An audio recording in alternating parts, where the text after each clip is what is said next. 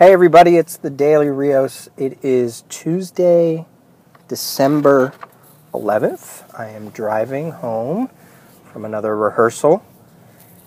And tomorrow's date is December the 12th, 2012. It is 12/12/12. And I know there's the whole, I hear my door's just locked. There's that whole thing about, the Mayan calendar ending on the 21st or whatever it is, and it's fun to just be goofy about it and not be serious about it. And but then, you sort of get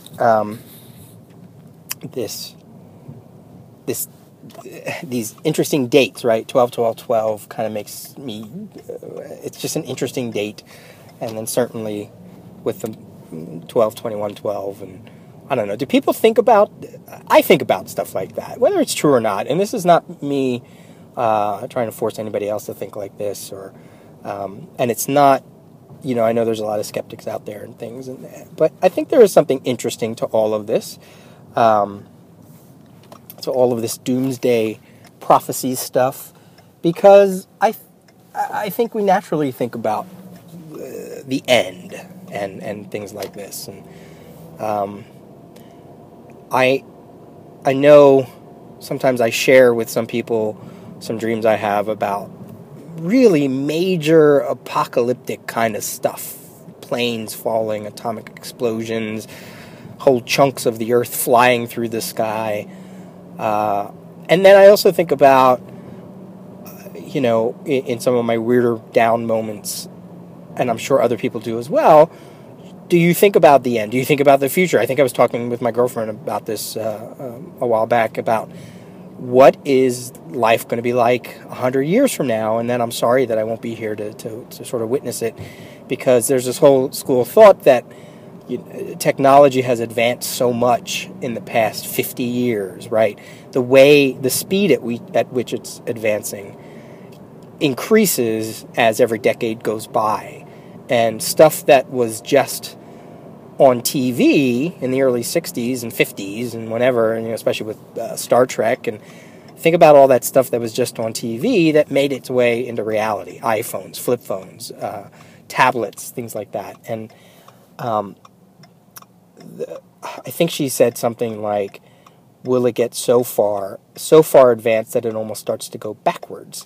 And there's some truth to that, as sort of science advances and social media advances.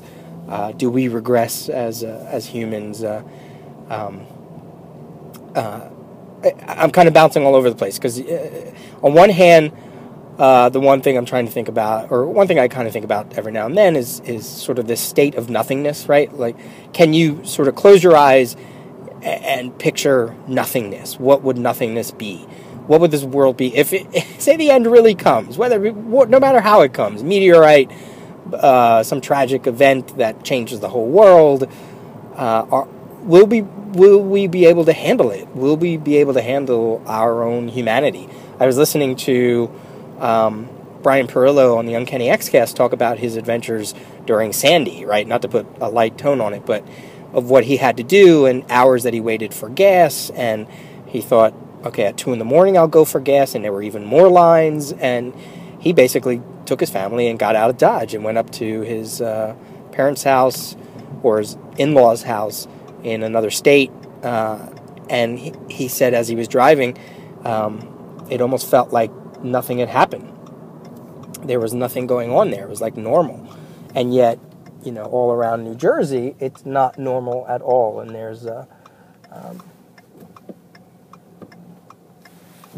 sorry, I'm just looking at traffic. There's destruction and sort of things breaking down, and it makes me all wonder, are we going to be able to handle it? Are we going to be able to handle whatever happens, whenever it happens? So there's that thought, and then this whole thing about as society advances and as social media advances, we become less human to each other, and I think that was displayed this week with the announcement of Gail Simone leaving Batgirl, and whenever these things come up, it's like this immediate pouncing on a company or an editor or people or other people who don't share same opinions, and you sort of want to go, well, do we really know the whole story? Or why do we have to react that way? I don't know. It just kind of confuses me. Especially because if you think about it, when such a thing is announced, it seems like the loudest voices are the ones that aren't necessarily involved anyway. I don't even mean just readers, non-readers, people that haven't picked up a DC book in months, and yet they're always right there at the forefront for the pitchforks, and Gail Simone has to say, hey, everybody stop sending death threats to my editor. It's like ridiculous. There was that little breakdown. I've seen some other arguments on Twitter that just kind of, because of some event, something that happened in real life or on TV, and just makes you kind of scratch your head. All to kind of say, as crazy as it all is, there is something interesting about thinking about all of this. Whether it's our mortality, whether it's the breakdown of society. I mean, I know there's that TV show Revolution that's kind of addressing that, certainly with Walking Dead. It makes you wonder. I mean, I know it's not the first time that we've sort of thought of all this, or movies have portrayed it, or books. Some of my favorite books certainly deal with all that dystopian future stuff. I've never read any Philip K. Dick, which is shocking because I love dystopia stuff. The opposite of utopian futures, dystopian futures that are sort of not what we want them to be, and very tragic or whatever, or there's some kind of plight, or humanity is in some kind of crisis. I dig that stuff, I really do. And all this doomsday talk kind of makes me think about it all. Yeah, I don't know. I'm just kind of riffing here because it's a lot, right? Let me just check my time here on my iPhone. And this is by no means me being paranoid or worried. I actually kind of like just sort of thinking, hey, what's going to happen? What is going to happen? And then you get something, again, it kind of taps into it with the new Star Trek trailer, right? And I've seen comments on the new Man of Steel trailer that it's so bleak, and Superman should be about hope, but I think it will be. I think it's just, this is the hook to get people to come see the movie, and then it'll flip, and it should be about hope. So, as much as I like to think about this stuff, I then have a rehearsal like I did today that was pretty fun, and we got a lot of stuff done, and these people are real, they're professionals, and they're fun, and they work, and they're creative, and I want to be here for all these movies, and I want things to stick around because there's so much more to be offered. And I think we live in a time that there's so much offered to us as geeks, especially. There's so much, I don't think it needs to go away or be pulled back so that it's more appreciated or so that it's better quality. Let it be what it is, because there was a time when we didn't have any of it, right?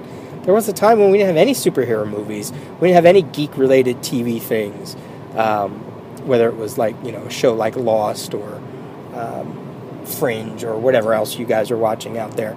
So, I'm all for it. I'm like, let it swim. And if it's not something I want to really delve into, I don't really want to poo-poo it for everybody else. Now, that doesn't mean I can't be critical about things. I certainly can. If you listen to this show, I can. But I don't think I want to ridicule anybody for their particular tastes, because time is short, and time is short. I think some of this too is I kind of said to myself, why am I not reading as many comics as I could be every day, and why am I not doing? You know what it is? This is what it is. I had rehearsal today. This is the reason why. I guess I knew I would come to a point eventually. I had a rehearsal today, and I needed to do choreography for it. So I spent yesterday and today doing choreography, but I could have spent other days doing choreography, and a couple hours here, a couple hours there. Instead, I crammed it all last night, I crammed it all today, and it worked. I'm basing this off of the original choreography for this show that I'm doing, and so it's not like I'm coming up with it on the spot, but I could have done a lot more work every day and sort of said, kind of give myself time so that I'm not killing myself and rushing to do this work.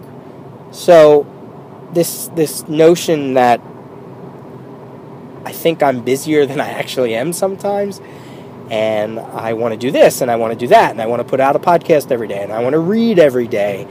And I finally said, you know what? I have all these comics. I need to read. I need to read them. I need to. So I actually went back, and because I want to read, obviously, the new 52, DC 52, but there were some periods of years there that I'm behind, and I haven't read all of Morrison's Batman, and I haven't read all the tie-ins to Final Crisis or Blackest Night, and I certainly haven't finished Flashpoint. But I kind of want to go back and see how it's all building.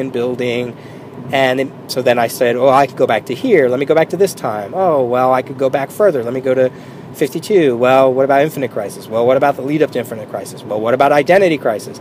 Well, what about when Brad Meltzer started writing Green Arrow?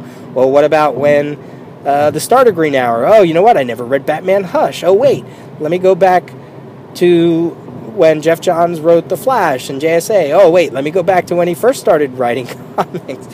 So I actually went all the way back to March, or I think like 1998. The first issue I read was the Girl Frenzy issue with Donna Troy, leading into the 3-issue Who is Donna Troy, John Byrne, Wonder Woman story arc, and now leading into the JLA Titans 3-issue miniseries, which will then lead me to the 4-issue JLA JSA crossover in Morrison's JLA, which will then introduce me to JSA. And then I'm throwing in like Stars and Stripe and Beast Boy, other stuff that Jeff Johns has written. Basically, I want to go back to that because that's kind of like the start of this sort of new regime that everybody seems to be criticizing. Not everybody, but that some people criticize to this day and say that it's one way, it's not DC or it's violent or this or that. Yet there was a time there where all this stuff was really popular and these creators were really popular. And this sort of falling out of favor happens a lot. It certainly happened to Alan Moore. It's happening to DC's regime. Whether it's deserved or not, that's not really what I'm talking about. So the point is, I'm going back to reading all these comics, and I'm loving it. And I'm going to see how it all sort of connects and not connects, and watch the history build all the way up, leading up to, like I said, Final Crisis, which I need to read all of, and then eventually Flashpoint, because I think it's worth it. Otherwise, why are they sitting there, right? Why are all these comics just sitting there? And what happens if they never get read? And that's no fun, right? What if the Mayans are right?